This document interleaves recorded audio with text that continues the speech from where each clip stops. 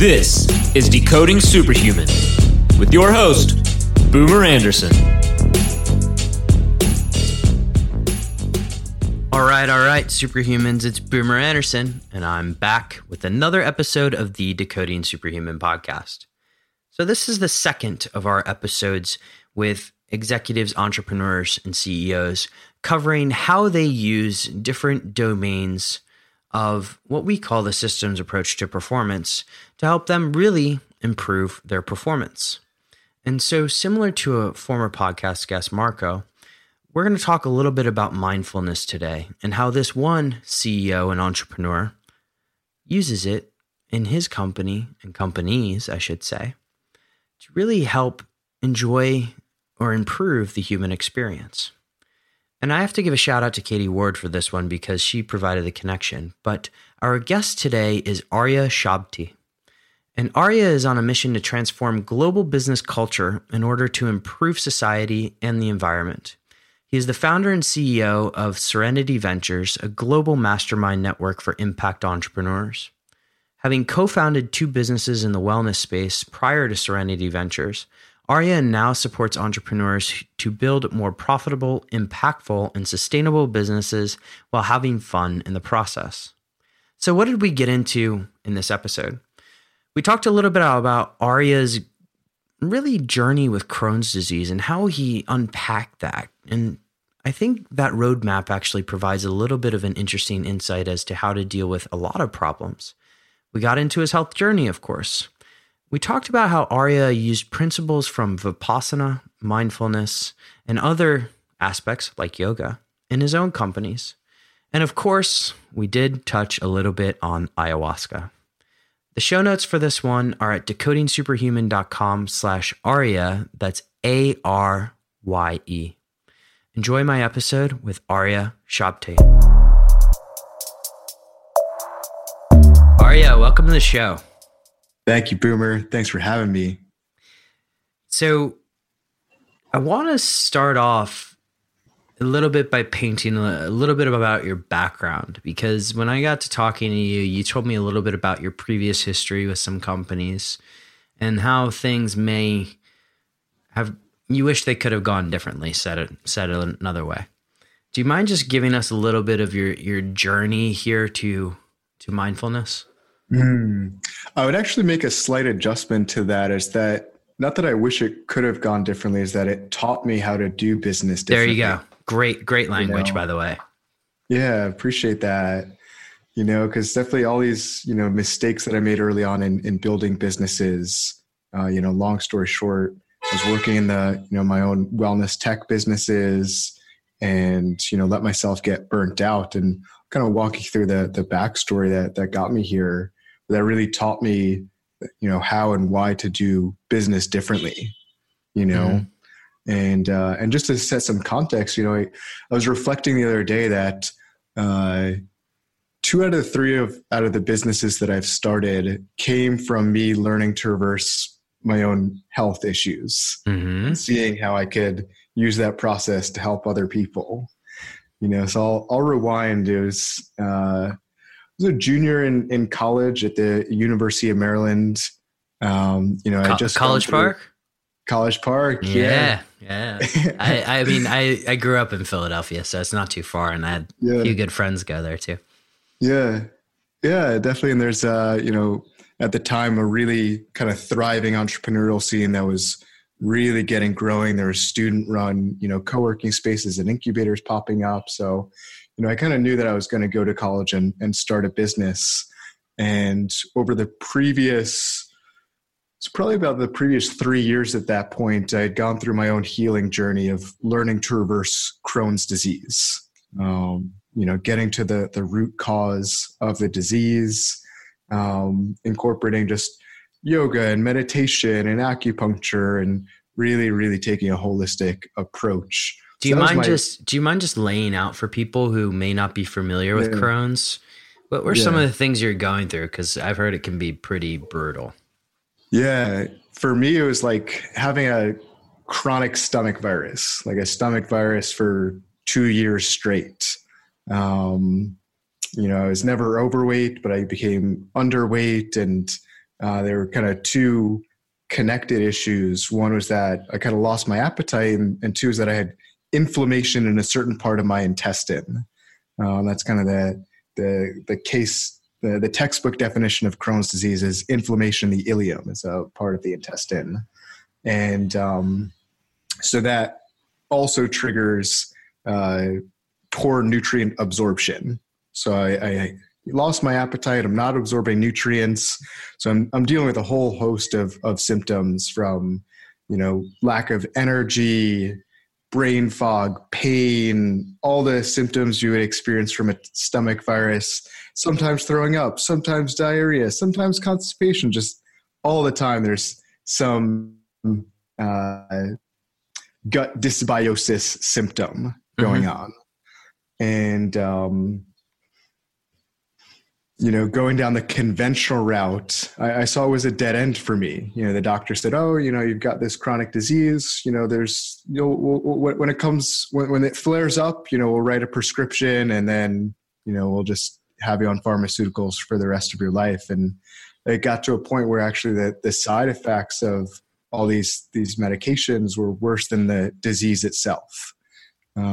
Which says a lot, because I just described a pretty painful situation. Yeah. And that just inspired me to start doing my own self-study, my own research about nutrition and lifestyle design, and really taking responsibility for my own health and well-being. And that's what led me to start my first company when I was in college. It's a social network for wellness. So now it's the world's largest social network for wellness. It's called DAOcloud.com, DAOcloud.com. And it's like a network marketplace where you can find information and community of other wellness professionals and people, like-minded people that are interested in living in optimal health. And,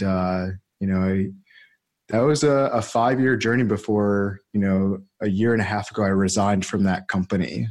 In that company, that was also when I started experimenting with these ideas of intentionally building a culture, building a resilient culture, building a culture that practiced mindfulness.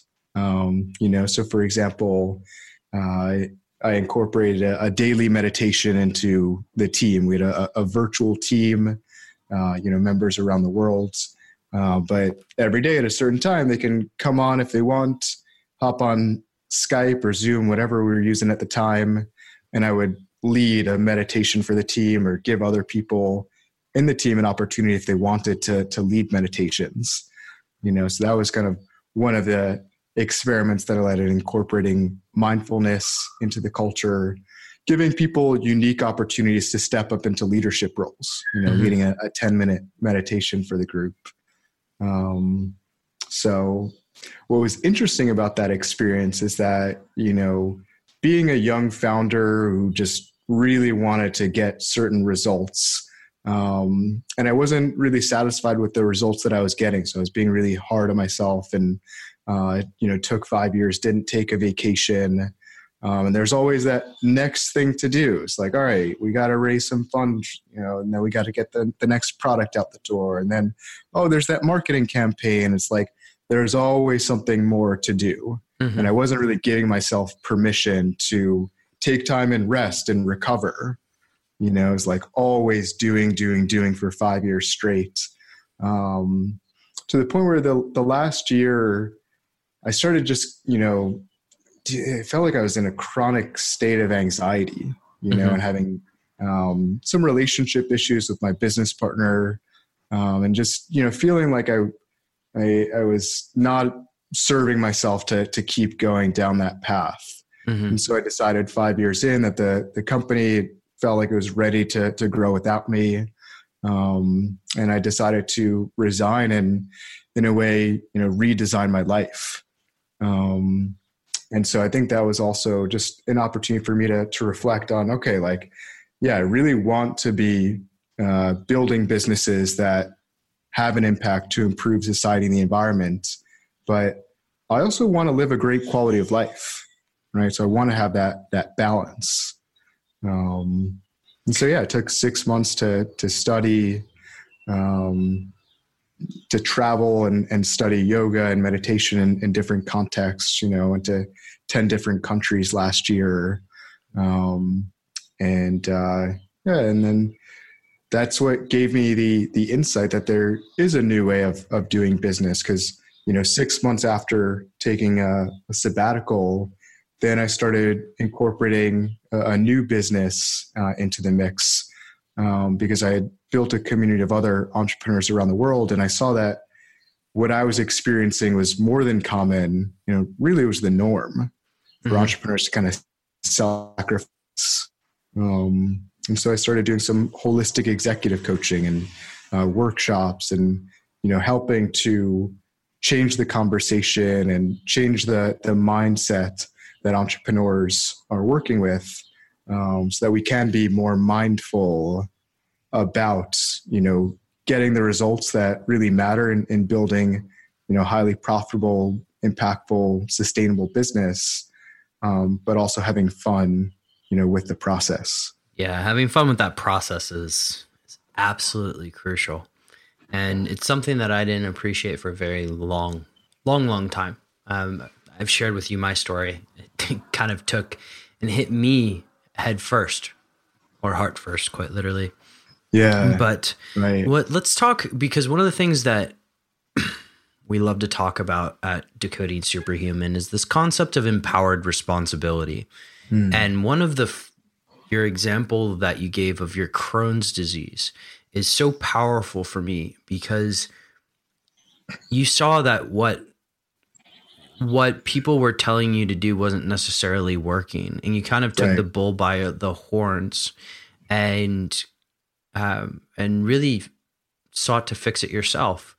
Do you mind just talking through how you went about just researching it? Because I think people having an example of how to go about researching some of these areas themselves is very useful. Yeah. Yeah, I mean, the first thing I'll say is that it wasn't easy. Exactly. And that was actually what led me to start the business, because just going on Google and saying, all right, I've got Crohn's disease, what do I do? I mean, it took me 2 years before I really felt like I had an understanding of what needed to be done. So, lots of experimentation with myself, with different diet protocols, working with different holistic practitioners, eventually finding my way to functional medicine. That really accelerated the learning curve of, having a professional that wasn't there to necessarily diagnose and prescribe, to cover up the symptoms, but really to work and guide me to understand myself at a deeper level, right? To guide and suggest, okay, eliminate all the foods that might be, causing inflammation, that might be agitating, irritating the digestive tract for 30 days, and then introduce foods one by one, right? So self-experimentation was kind of key for me.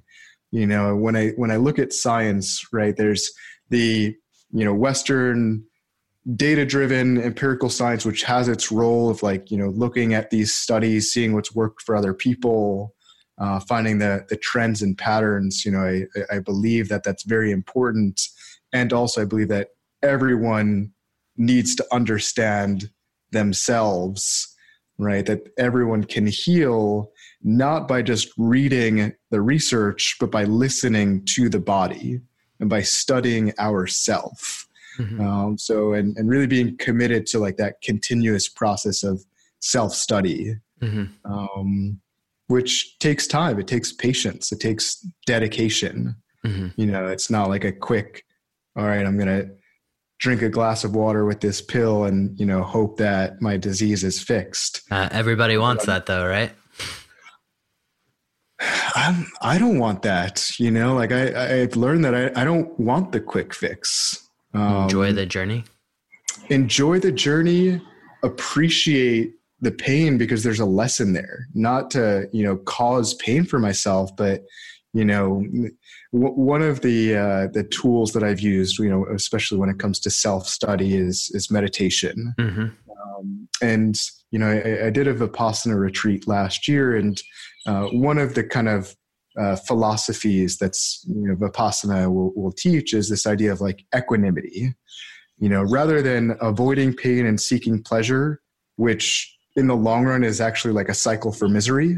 Mm-hmm. Because as humans, we're going to experience pain, we're going to experience pleasure, and they're both temporary sensations, mm-hmm. right?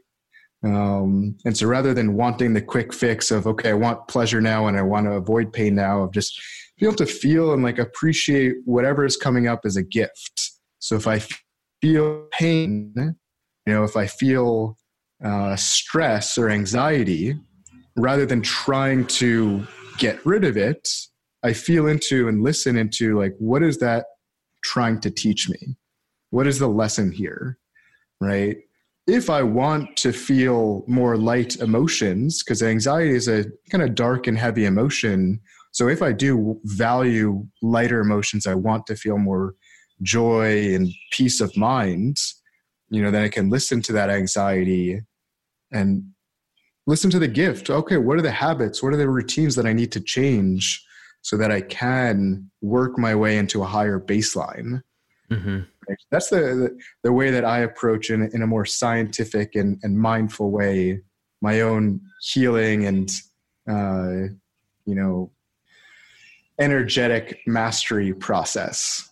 Does that make sense? Makes perfect sense. Can we talk, and I'm going to come back to the meditation in a little bit, because I know you're doing that a lot now with your companies in particular. But in terms of when you're traveling the world, first off, I would love to hear what countries you're traveling to, but you built your second business around sort of executive coaching and changing the conversation. I want to go a little bit more into that changing of the conversation, because when it comes to standard thinking, particularly in the US, but also some other places, there's this standard way of thought that we graduate from university, if we graduated from university at all. We go to work 9 to 5, if we're lucky, only 9 to 5. And then you come home and you kind of have spaghetti night, etc. And there's that sort of standard way of thinking. Do you mind going into a little bit on how you change the conversation and what that kind of entails? Yeah. So I'll start with what you had brought up in the earlier part of the question about my travels and kind of seeing trends around the world. So I was actually living in San Francisco with my last company, and I decided, more than decided, it feels like a magnet kind of pulled me out. I moved to Tel Aviv, Israel, and kind of saw that as a great opportunity to set up a new home base that was geographically more central between East and West. That's kind of the way that my mindset works. I like to balance the Eastern and Western mindsets. Mm-hmm. So geographically, I want to be in between the two axes, so to speak. It's a great tech hub too. It's a great tech hub. There are a lot of very important problems to solve here. There are important problems to solve everywhere, but I feel particularly drawn to being a part of the peace process here in the Middle East. Mm-hmm. I went to India for a month. I did, yoga teacher training there, came back to Israel for a month. Then I went on another 2-month journey. I went to Denmark, Portugal, Spain, did another yoga teacher training there. Came back to Israel for maybe 2 months. Went to Greece. I had a retreat with the team that helped to get Serenity Ventures going. This is the new venture that I've started. Went to Bali. I was at a Mind Valley event. So they have Mind Valley is a really amazing company as well. It's also shifting the conversation and educating and empowering people around lifestyle design and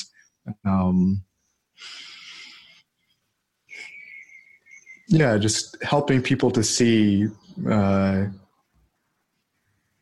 there's a different way of thinking than the conventional 9 to 5. I'm going to retire when I'm 60, way of living. Mm-hmm.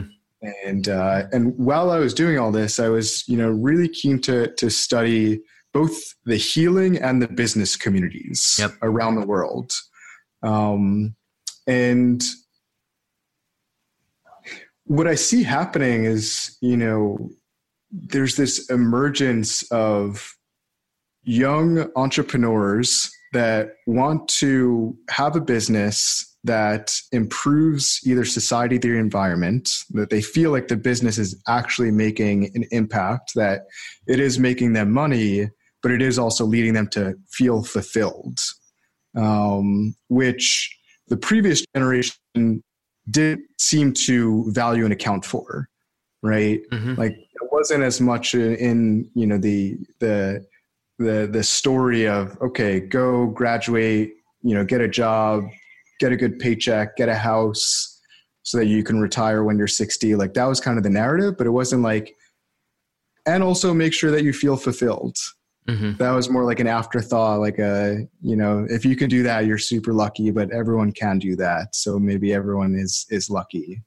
But really the shift in conversation that I think needs to happen is around the use of business as a tool that influences society and the environment, right? Mm-hmm. So we can either use business as like a hammer, and we could take the house and we could break it up, right? So imagine that business is a tool, and we take the hammer and we're, hammering holes in the walls so that we can go and, hire someone to go fix it, because that's good for the economy if we break holes in the wall and then we go hire someone to fix it, right? That's like the old way of doing business. Like, let's create holes in the wall so we can go and hire someone to fix it. Mm-hmm. Versus now it's like, well, like we have the same hammer and we can actually use it to improve the house. Mm-hmm. Because we've done so much damage to the house that if we don't, we won't have somewhere to live. Like the statistics on the loss of biodiversity, for example, every day, the amount of species that are going extinct, it's alarming because I value, living in a resilient and, sustainable culture. Mm-hmm. And so there are needs, that humanity needs to focus our attention on improving both our values in society, the way that we communicate and relate with each other, and also the way that we communicate and relate with our environment. So that's kind of the shift that I see happening in the business world, is that we have these problems with society and the environment. Sure, you can start a nonprofit and ask for donations, but I think that there are people that are kind of waking up and saying, well, I can use the same profit mechanism, right, to improve society and environment. Mm-hmm. So that I can actually have a profit engine that makes a sustainable business that is aligned with an incentive, beyond just money. It's like a deeper,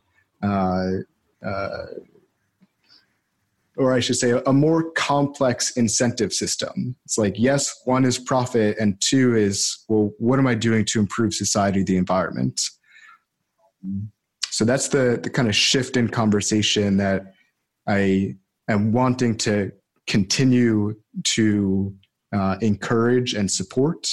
And that's what I think needs to happen. Like if we're planning to have, offspring that will actually have a planet to live on. All right. So what were some of the reactions as you're spreading this word, right? Because it's let's say if we have a bell curve, 67% of the norm, or 67% is normal, right? And if you have a bell curve and you say the normal isn't familiar with these concepts, and you're out there talking about these concepts with people as you're traveling in these 10 different countries, what's kind of the feedback that you're getting? Well, I guess I was immersed in in unique communities where this was. That's probably the norm. Yeah, like that was like, oh yeah, it was really refreshing because we were like outliers, and then we went and we found these kind of micro communities um, where, for example, in Mind Valley, there's a high, there's a lot of entrepreneurs that are mindful of designing a lifestyle that leads to that fulfillment, that leads to, living in optimal health. So that's kind of the norm. So I guess I've sought out communities where people are already involved in this conversation. And it brings up a question of how do we make this a part of the mainstream conversation? Because you turn on the news and, it's a whole different story. Yeah, if you go, and so I try to avoid turning on the news, so to speak, because it's a little bit, it doesn't always paint the complete picture, right? But if you look at kind of Mind Valley and where I guess you and I are, in terms of the crossing the chasm reference, right? Like we're still in that early adopter stage and sort of how do you jump over the chasm? Anyways, that's probably another show topic for another time. Let's talk about your businesses now and how you've brought these concepts into the business. Let's start by talking about what you've taken away from your experience with yoga. Yeah. So, well, first, when I was first introduced to yoga, I saw that it was like a way of movement. You go to these yoga classes, you get your stretch on, maybe you'll sweat, you'll feel relaxed. But the more that I've really studied yoga, the more I've realized that it's a science of self-realization. Like we use the postures, we use the movements really to connect the mind and the body, but more even on a more deep level than that, it's to see the light of the soul, as Iyengar would say. Iyengar was one of the first yoga teachers to bring asana to the West. And, even if someone doesn't quote unquote believe in the soul, right, it's to really understand ourself, and we can use it purely, to understand what actually can we do to live with these lighter emotions, so that's what yoga has taught me is like a tool to align with a steady progression of like moving up a ladder of lighter and lighter emotions. Right. So that's kind of one way that I see the yoga alignment helping me and especially the clients that I work with. Because what I found is that when we are able to work on moving up the emotional ladder, like if we were to see that there's a spectrum of emotions that are some are darker and heavier and some are lighter. Oh, this is fascinating. I love this. Let's continue. Yeah.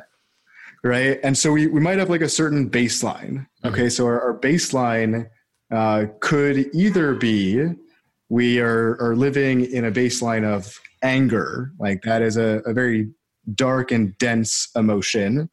Think about it. When you're angry, like, are you likely to be creative? Are you likely to like build meaningful relationships? Never. Are you likely to be able to attract, a team around you? You'll attract other angry people, sure, but are they going to be creative? Like, I don't believe so. But then on the other side, if your baseline is like joy, right? If that is your baseline, then you'll have more energy for creativity. You'll attract more of a creative team. And so that's like the light and dark. If we were to look at what we want is, what I want is this baseline of joy and light emotions. And so I study myself and I see what actually leads, to a progression up that ladder. And one of the components of yoga is self-study, right? So we do the postures, we do the asana as a way of practicing self-study.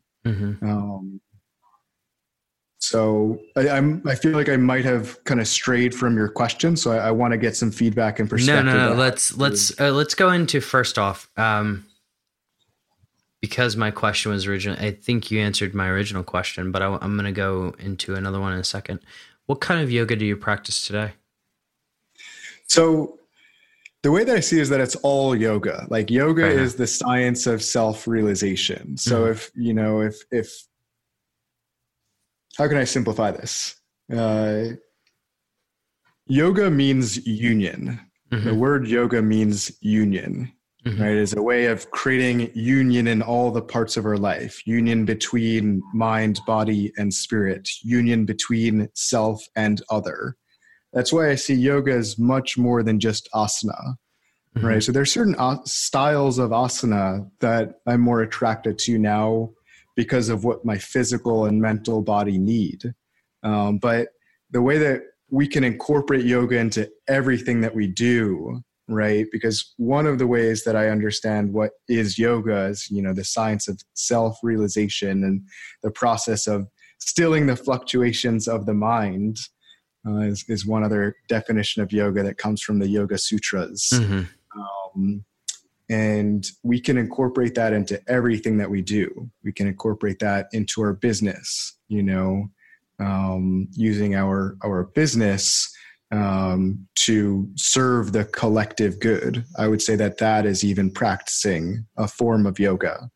So now that I've answered a more esoteric part of your question, on a physical level, I've been recently really attracted to Iyengar method of yoga because I'm recovering from an injury from a bike accident. And I found an amazing studio nearby that has a medical yoga class. And it's an Iyengar studio. Iyengar has a reputation for being very disciplined about alignment. By the way, can you hear the call to prayer in the background? I can, but it's for everybody listening. This is the call to prayer in Tel Aviv. This is the call to prayer. I live in a neighborhood. It's part of Tel Aviv, but it's called Yafo. Okay. It's an ancient Arab neighborhood in Tel Aviv. So 5 times a day, there's a good call. So you get the nice. Is it 4 a.m. is the first one? No. Around then, I think it's like 4:30. Yeah, I used to spend a lot of time in Jakarta, and the hotel I would stay in was right behind a mosque, and so it was a nice way to just not have an alarm clock. All right, so you guys are probably wondering, what are the brands of blue light blockers that I recommend? Well, one of them is the sponsor for today's podcast, and they are BlueBlox. I've had the CEO, Andy Mant, on the show before where we got into a really deep dive on blue light. And you know that if you get any amount of blue light in your glasses, no matter if it's 3%, 10%, whatever, it does disrupt melatonin production. And so Andy has created blue light blockers that hold up to the highest standards.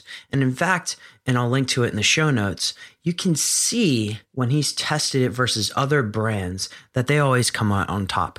And so quality is a thing I appreciate and is what exactly I recommend for all of our clients. But if you head over to BlueBlox.com, that's BLUBLOX.com, and plug in the code DS15, you're going to get 15% off. And now, on with the show. So we were just talking about Iyengar yoga and how it's really helped you recover from injury. Yes. Say a little bit more about that, and then I want to transition more into your business. Sure. Yeah. So with Iyengar yoga, so there's a couple, there's a deep set of layers to the philosophy. But one is really on like self-awareness of really being able to feel all the parts of the body, So like, for example, I can spread all the tips of my fingers and I can give all of the attention to the feeling of my fingers being spread. So there's a certain level of intelligence that's going into my hand right now. But what if I'm able to do that while still feeling all the other parts of my body? And if I'm, let's say I'm standing upright at the moment. Right now I'm sitting, but if I were standing upright with my feet rooted on the floor and just standing, it's called Tadasana, it's mountain pose, right? And so with an Iyengar style of yoga, we would activate all the muscles and basically connect muscle and bone, okay? And so we intentionally create that tension in the body as a way of sending intelligence through the body. So for example, if in my knee because it was a ligament and cartilage injury, if I were to not pay attention, if I were to not send intelligence, then I might lose certain feelings. I might lose certain range of motion in my knee, or I might put myself at risk down the road for having other injuries. But because every day I'm intentionally sending intelligence into my knee and engaging muscle to bone, I am building a more resilient knee through that process.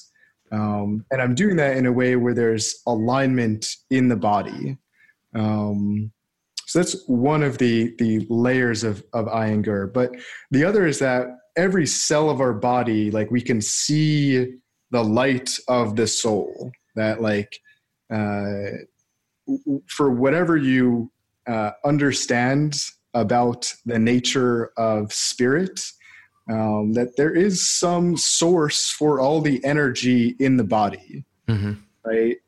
And so we can see that there is this light that is giving all the cells of our body energy, right? And so one of the aims within that Iyengar talks about is that yoga is a way of seeing and merging with the light of the soul. So we can either be unconscious and live in this state of illusion and see the separation between self and other. So that we can Cartesian duality, right? So yeah, okay. Or we can see that everything is deeply connected. All the cells in my body, while they materially might be separate, they're all reflections of the light of the soul, that the energy from the soul, the light from the soul is giving all the cells in my body, all the thoughts in my mind, energy to work with. Excellent.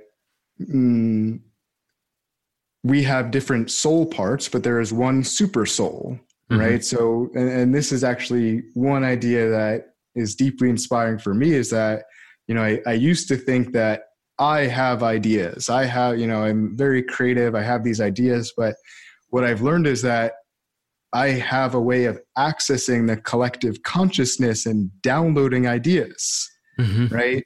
So if we both tap into that collective consciousness, we can both download either the same idea or different ideas.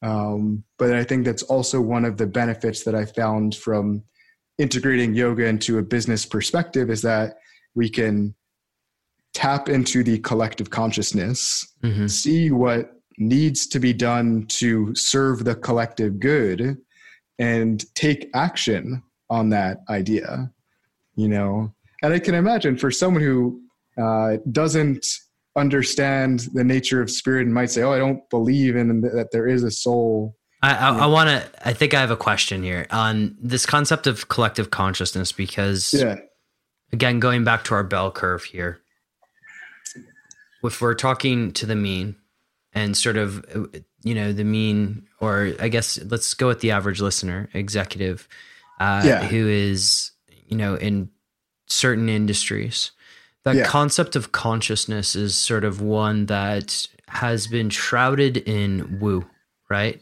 How have you come to understand consciousness yourself?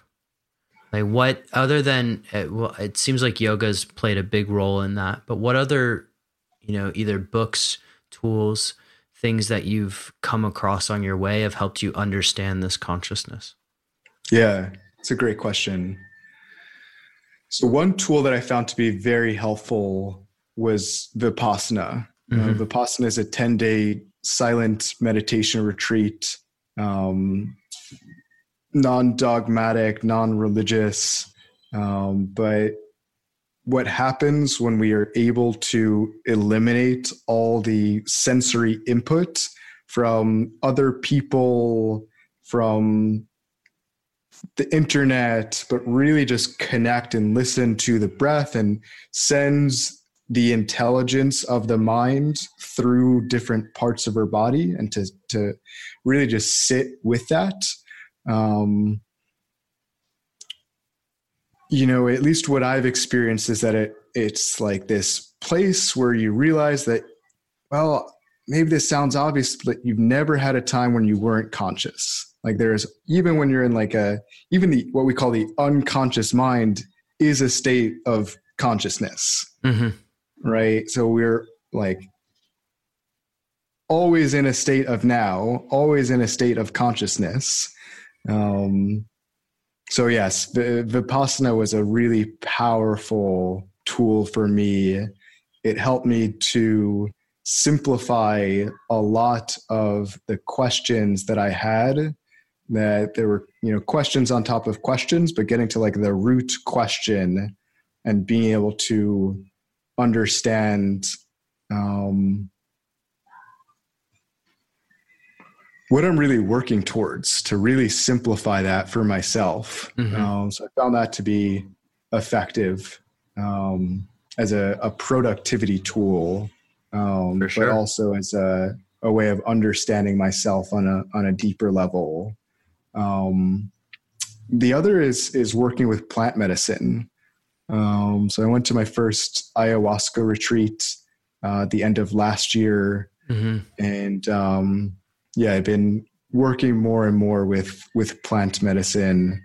One of the tools that I can use to directly connect to the collective consciousness. This is beautiful. So let's take this, because these are really good tools for people to potentially explore. How do you apply this in your business now? Because I've seen the concept of mindfulness being introduced into business in very wrong ways. You think of the meditation class that's offered at lunch for employees of a bank, but if you actually go and neglect your job, your employer may not view that so properly. How do you introduce it, and what are some of the results you've seen from it? Yeah, I think it's very individualized, right? Whereas some people might want to, have that meditation in the middle of the day. Other people want to be able to get out and go surf, right? Like everyone might have different wants and ways of practicing mindfulness, which that word in and of itself has been diluted. I'm wanting to be able to communicate more clearly what it is.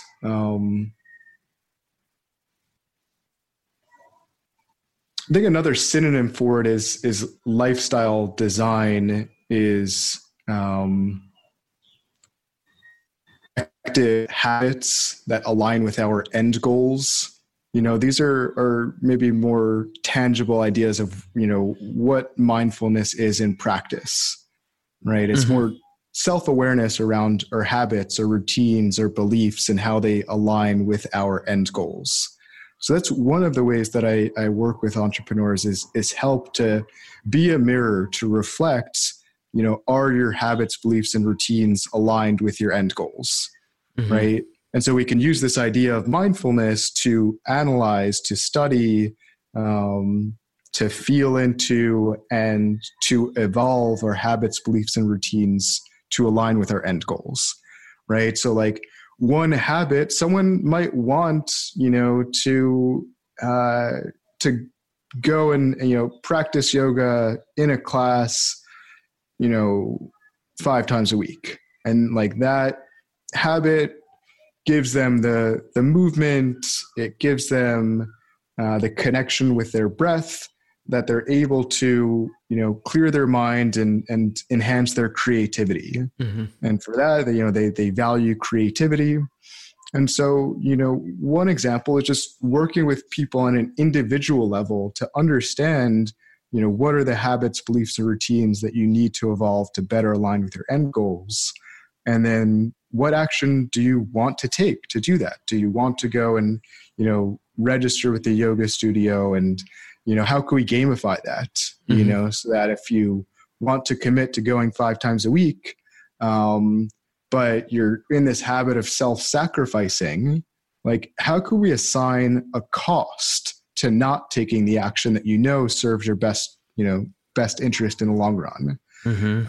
Or if it's like a daily meditation practice. Here's a good example. I was working with a new client who told me, I've wanted to explore meditation. I'm not good at it. This is kind of a common story of like, I'm really curious about meditation. I see it works for other people, but like, I'm just not good at it. That's a very common story that I hear. It's like, okay, cool. So you told me that you want to explore meditation. Seems like you're clear on why you want to do that. So like, what do you want to do? How often do you want to meditate? Okay, I want to meditate every day for 10 minutes. Cool.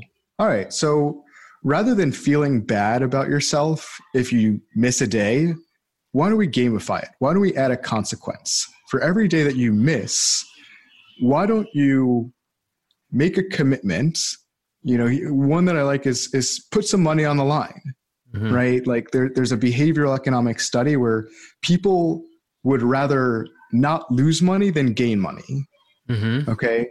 So put some money on the line where for the next 2 weeks, if you want to meditate 10 minutes a day and you miss a day, what is the cost? Do you want to either meditate or invest $100 in planting trees? Like that's my go-to consequence for myself is like, if I make a commitment that I want to gamify, mm-hmm. I want, especially when it comes to like changing habits, I kind of use this game with myself.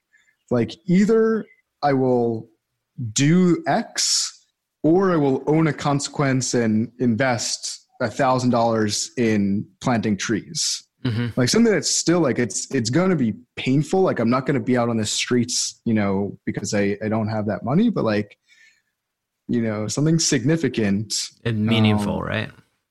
And and it's like, at least there's some benefit. Like mm-hmm. either I have this habit that I want, or like there are trees that are being planted. Mm-hmm. And okay, the consequence is that I have less money in my bank account. So I'm able to feel that pain and get that reinforcement, and I don't feel bad about myself. I just own the consequence. That's great. Yeah. So what are some of the effects that you've seen with people? Because you just outlined a beautiful formula there with aligning your habits, beliefs, and routines. What are some of the effects you've seen with people, maybe employees as well, in terms of how it's impacted the overall business? Yeah. Well, it's a small team. I essentially have like me, my business partner, Jake, is in Colorado. And now we have some kind of contractors around working on the project, but not really dedicated to the project. But I can talk about, my relationship with Jake, and also the community that we're building. Mm-hmm. One of the things that I've noticed is that, Jake and I have invested a lot of time and energy in building, like, it's called empathetic listening. Mm-hmm. Essentially, like, it's like active listening, so that if someone's talking, then we actively listen, and we there's a framework. We use the nonviolent communication framework to embed empathy and compassion into our communication. So what I love is that I've been able to build a team where like any challenge that I'm going through, whether it's personally or professionally, like I have people that I can talk to. Whereas in my last business, I was bottling up a lot of the stresses and anxieties, and it was building up for years. Now, like if something's coming up and I'm like, I'm feeling anxious about something, I'm listening into that and I want to like talk about it. Talking about our emotions was kind of taboo in business. And it's becoming more and more accepted. And I just find that the company is able to persevere through any challenge because we have that empathetic listening. Because whatever challenges we're dealing with personally or professionally, we have that support system.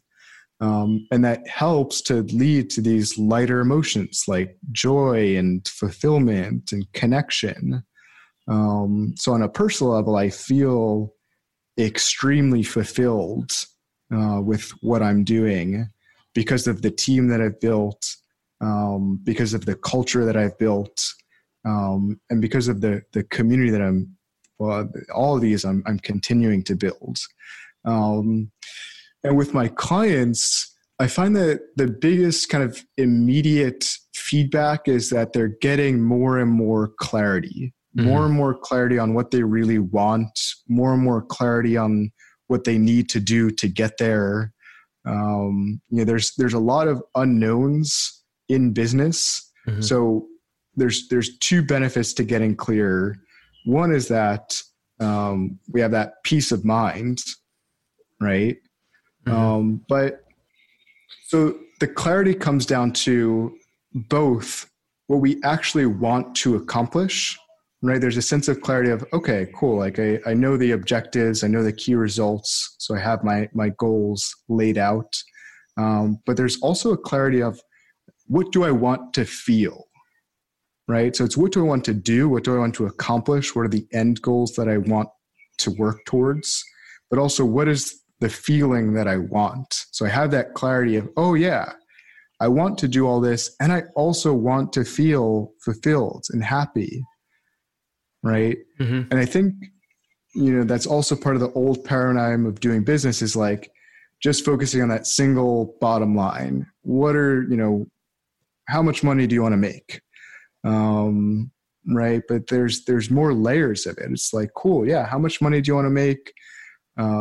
What do you want to do in your free time? And how do you want to feel? Like, what is the baseline of your emotional state that you want? So there's like layers of clarity that I find the community of business leaders that I'm working with are able to experience, just by being asked unusual questions and by being given empathetic listening. Beautiful. If you don't mind, Arya, I want to, because you've given us such good information, I want to transition into the final 4 questions. And you can think of these as kind of rapid fire questions that we ask everybody, but I'm very curious about your answers. Okay. So first question here is what is one area where you think people should pay more attention to when looking to improve their own performance? Their breath. Good answer. Great answer. What's your top trick for enhancing focus? Man, I want to say breath. You can. It's okay. Yeah. Breath. Listen and feel.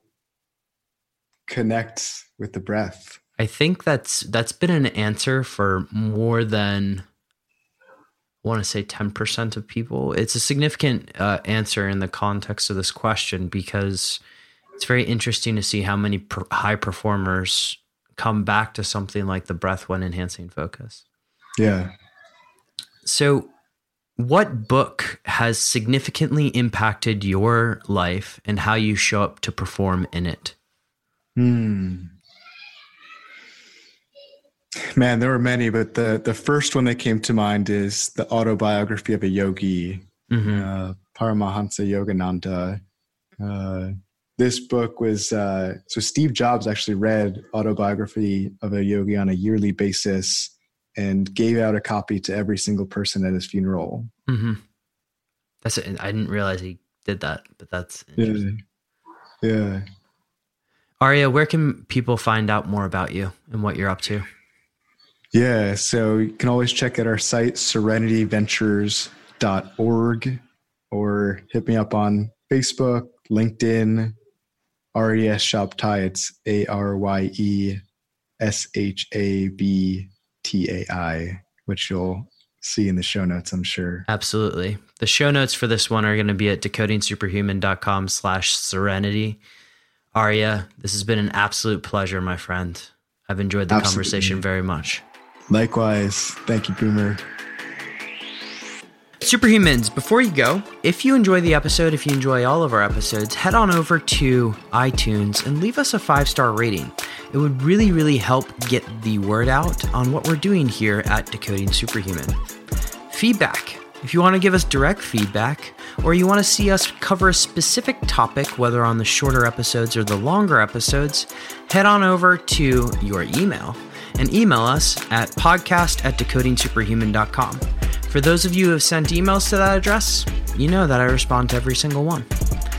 And then lastly, would you like 300 to 500 words of highly curated information on how to upgrade performance? If so, head on over to decodingsuperhuman.com/throwdown and you'll get our next issue of the Throwdown, which is our 300 to 500 word highly curated digest, if you will, on what's going on in the field of performance. Enjoy your day, Superhumans, and thank you from the bottom of my heart for tuning in to today's episode.